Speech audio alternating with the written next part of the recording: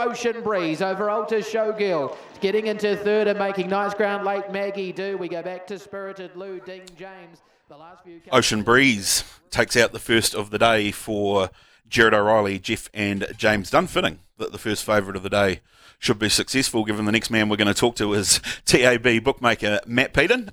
You got that one right, Matt. Good morning to you. Hey, Matt, a broken clock's right twice a day, isn't it? So it looked hard to beat on paper, Ocean Breeze, and it panned out that way too. Interesting, the third horse there, Maggie Do. I think I might have seen it on Gavel House for sale. So off the back of that run, its value might go up a wee bit. Well, there'll be a few people out there that might be jumping onto Gavel House to try and put a bid in on that, the way it went there. Now, big day of harness racing with action, of course, from Winton and Meffin. What can you lead us into? What are the punters getting involved in nice and early there across both those meetings? Yeah, Matt, as you can imagine, there's a lot of money floating around. It's not often we have two harness meetings on a Sunday in New Zealand, but yeah, a bit of money floating around. I thought I'd pick one out from each meeting and the best back from each meeting. We'll start at the Mount Harding Racecourse at Messman, given we've just gotten underway there. And race number 7, Knocksham Valley. First up for Sam Thornley, trains and drives, formerly with Bruce Negus. It hasn't been anywhere, this horse, but really good push in the marketplace in the last 12 hours or so. It's been $13 into $6. So what you want to take from that is up to you, but a little bit of confidence given the profile of that horse and the fact that there might be a bit of expectation it'll race well first up from Sam's Barn. The second of which will go down to Winton and race number 9 in the Southern Oaks heat.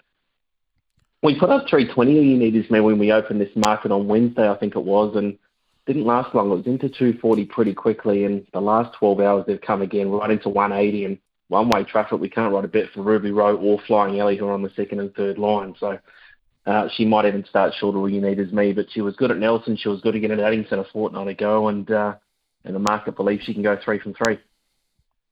Excellent. So there's two that the punters are getting involved in early doors today, both at Meffin and Winton. Matt, obviously we saw lead-in races to the Harness Millions this coming Friday night at Alexandra Park. Were there any major changes to the markets off the back of those performances on Friday night?